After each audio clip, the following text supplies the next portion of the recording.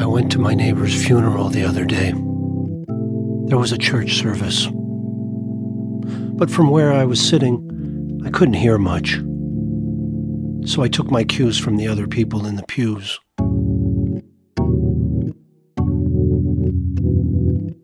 I stood up, sat down, stood up again, sat down, pretended I knew the words of the prayers. I also sang every now and then, but I only carried the tune because I didn't know the lyrics. I should have brought my saxophone. And I thought to myself that if my brothers had been there with me, we could have jazzed things up with our quartet. Bebop always knocks people off their feet. We've been playing for years. We're pretty good now. We have a huge repertoire. We could have played something appropriate, farewell blues, body and soul. Ding dong, the witch is dead. Pick yourself up. Follow me. The list goes on. Then we went to the cremation. But from where I was sitting, I couldn't see much. So, like everyone else, I stared towards the front, where the coffin was. It was cordoned off with a crimson rope. My mind drifted. I thought to myself that a crimson rope is so cliché. Crime scene tape would have been more imaginative. And if the coffin had been transparent, we could have seen my neighbor. You know the joke. Is it a good idea? Remains to be seen. And of course, as we were waiting, if my brothers had been there with me, again we could have played something appropriate.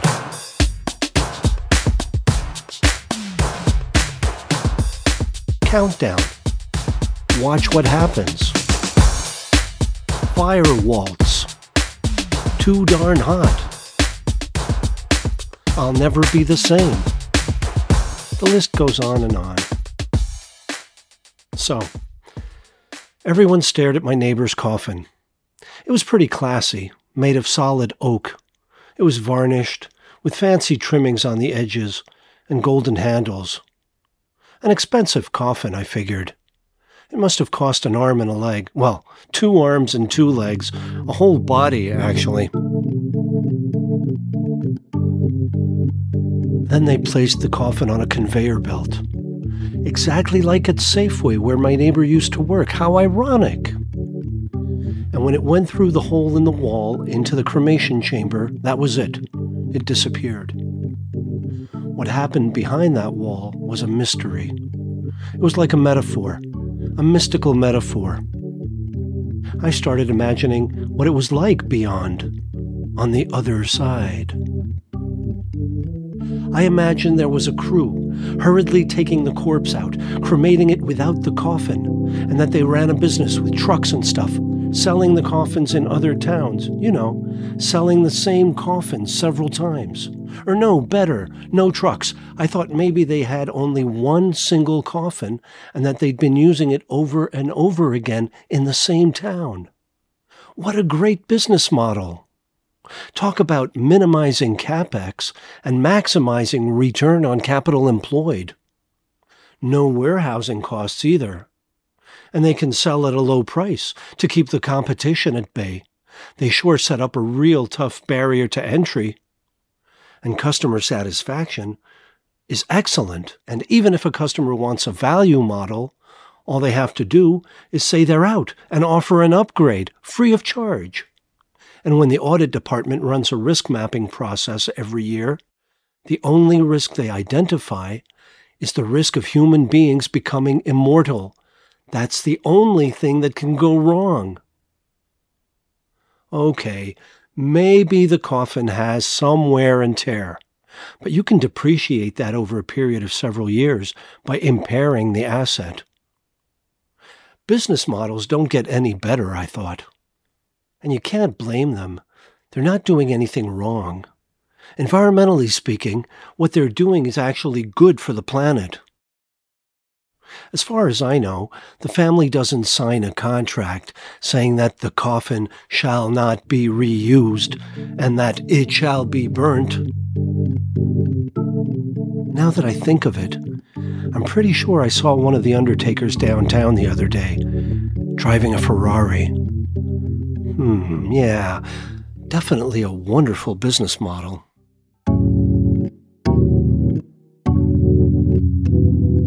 Anyway, while the cremation began, everyone was given a little brochure that explained the cremation process.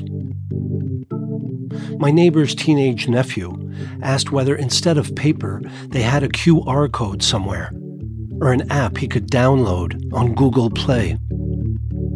He had a point. Let's be modern, guys. And if you're going to save trees by using the same coffin over and over again, you might as well save paper, too. Be consistent. Anyway, the cremation takes place at a very high temperature. Just like in hell, my neighbor's nephew whispered. How ironic. And after a cooling period, the cremains, as they say, are ground to a finer consistency using a cremulator. The cremains are then collected and presented to the family.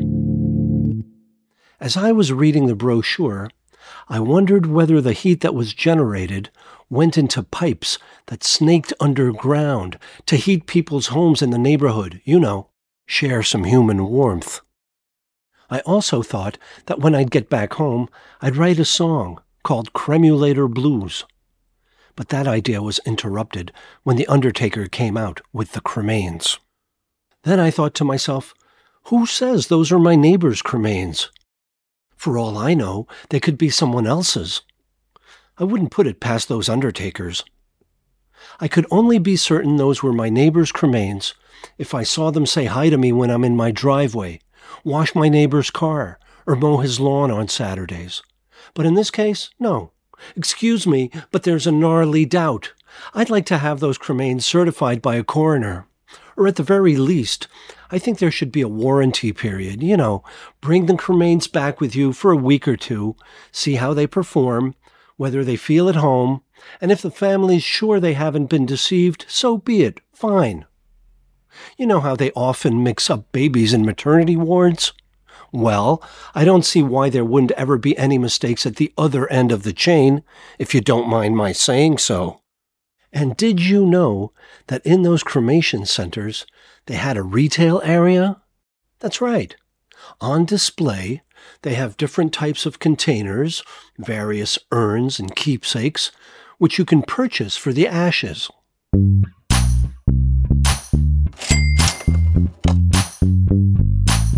If I ran a place like that, I'd go for broke. There would be shopping carts at the entrance, and I'd sell customized mugs, baseball caps, t-shirts, refrigerator magnets. Or even better, those cheesy snow globes, but instead of snow, there would be the ashes inside. Every now and then, you could give them a twirl, liven things up a bit.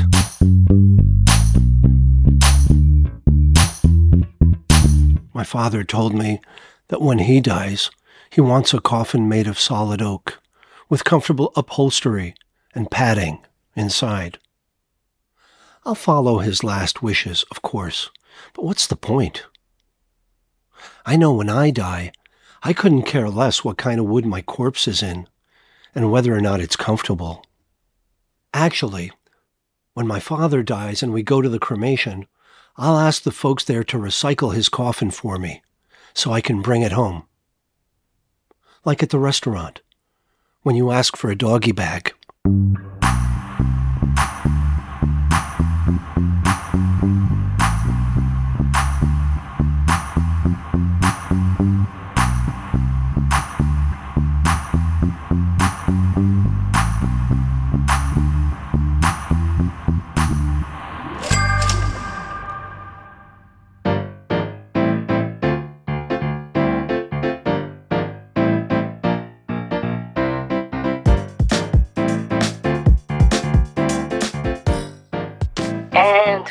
welcome to another episode of the Muffy Drake Show. You know what? I was just thinking about the current situation with all the different countries in the world and the political. What I mean is, I once had two friends in the 3rd grade, Timmy and Tommy, and you know what? They were brothers. And you know what else? That's right, they were twins. I'll never forget the one day they shut the whole school down. They really did. We lived in sunny Florida at the time, before Dad got in trouble with the circus people. Anyway, one morning it was very cold by Florida standards, and they came to school, Timmy and Tommy, without their coats. Now, we all had our coats on that morning, so they looked really funny, shivering in the cold outside the building while we waited to go in. I could see frost on the window of Mrs. McGinnis's classroom. Finally, they let us in, and the teacher was livid. Timmy, Tommy, why did your mother let you come to school without coats? It's freezing outside. And do you know what they both said? That's right. On their way to school, they met two penguins on the beach who were really cold. The penguins were so sad. Tommy said they were twins, just like us, and didn't know what to do because it was so cold outside. And that's when the penguins started crying ice cubes, like you see in the cartoons. Well, Timmy and Tommy knew what they had to do. They gave the penguins their coats, and they stopped crying.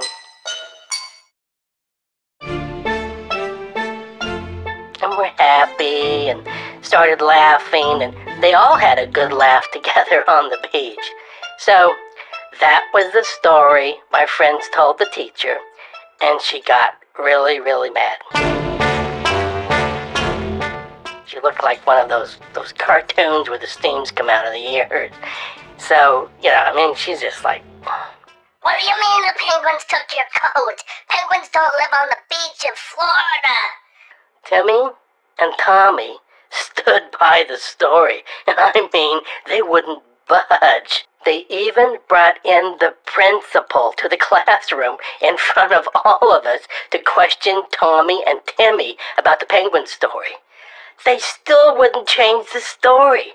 They gave their coats to the shivering penguins on the beach. Then they brought in the superintendent of the whole school district, and she questioned my friends about their story and what happened to their coats. Same answer.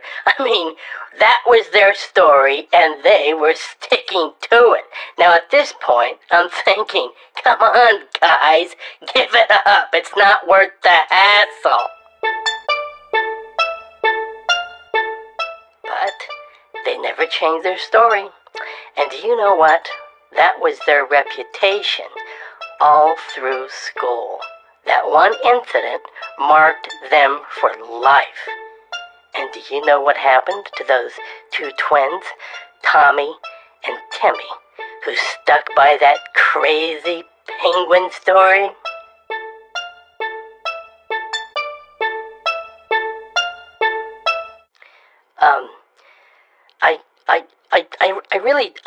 I really don't know. But the two penguins went into real estate in Cocoa Beach during the 1990s and made a lot of money with high-rise condos.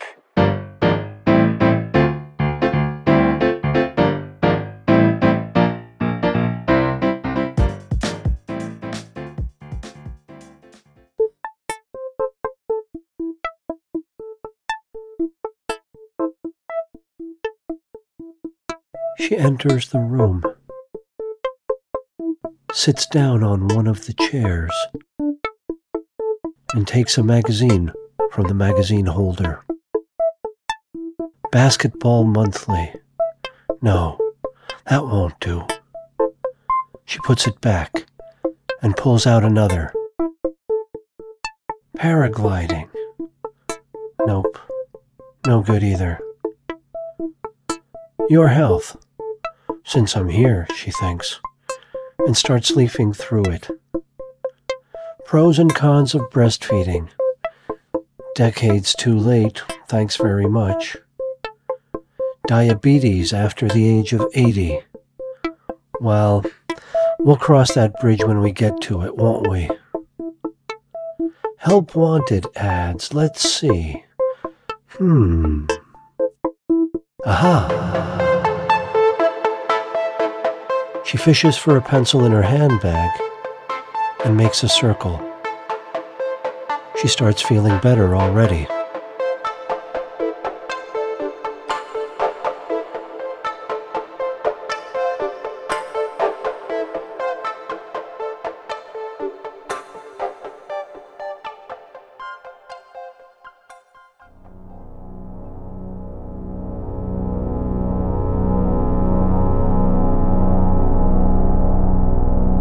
I keep having the same dream night after night. I'm with the master, Joe Frank. I'm so excited to finally meet him, even if it's on the other side. We are in what appears to be an old, burned-out warehouse. The space inside is cavernous. It's late at night, and we are the only ones there. I'm thinking to myself, did we break in? You know how dreams morph into something suddenly that doesn't make sense, but it does in the dream. The burned-out warehouse is now one of those hi-fi stereo stores from the 1970s, aisle after aisle of TIAC reel-to-reel tape recorders. Why are we there? Why am I with Joe? What does it all mean? Then Joe motions for me to follow him to yet another aisle, and I discover why we are there. Joe and I are shopping together. We are shopping for drones. This is the drone superstore. They have the biggest selection of drone tracks in the world. We listen together to one particular track. I'm nervous. I feel like I should say something, make a comment on the drone we are listening to. I say, Joe, I like this one. It has an unearthly, undulating, sonic quality to it, don't you think? He looks at me with disgust. I can see how foolish I look in my reflection through his aviator sunglasses. I am clearly out of my depth here. I should leave. I make my way to the exit, alone. I turn around to say goodbye to Joe. I want him to know how much he has meant to my life. I need this for me, for closure. It is that important. We make eye contact. I begin to speak. My words are from the heart, but he can't hear them. My voice is drowned out.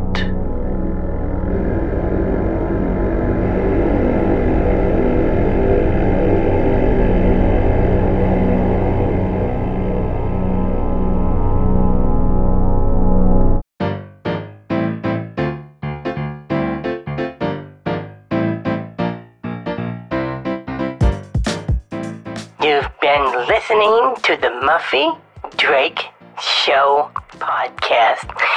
And you know what? I just wanted you to know how much we appreciate your listenership. And, right now we don't have a lot of listeners. I mean, we could probably have a picnic and invite all of you. We really could.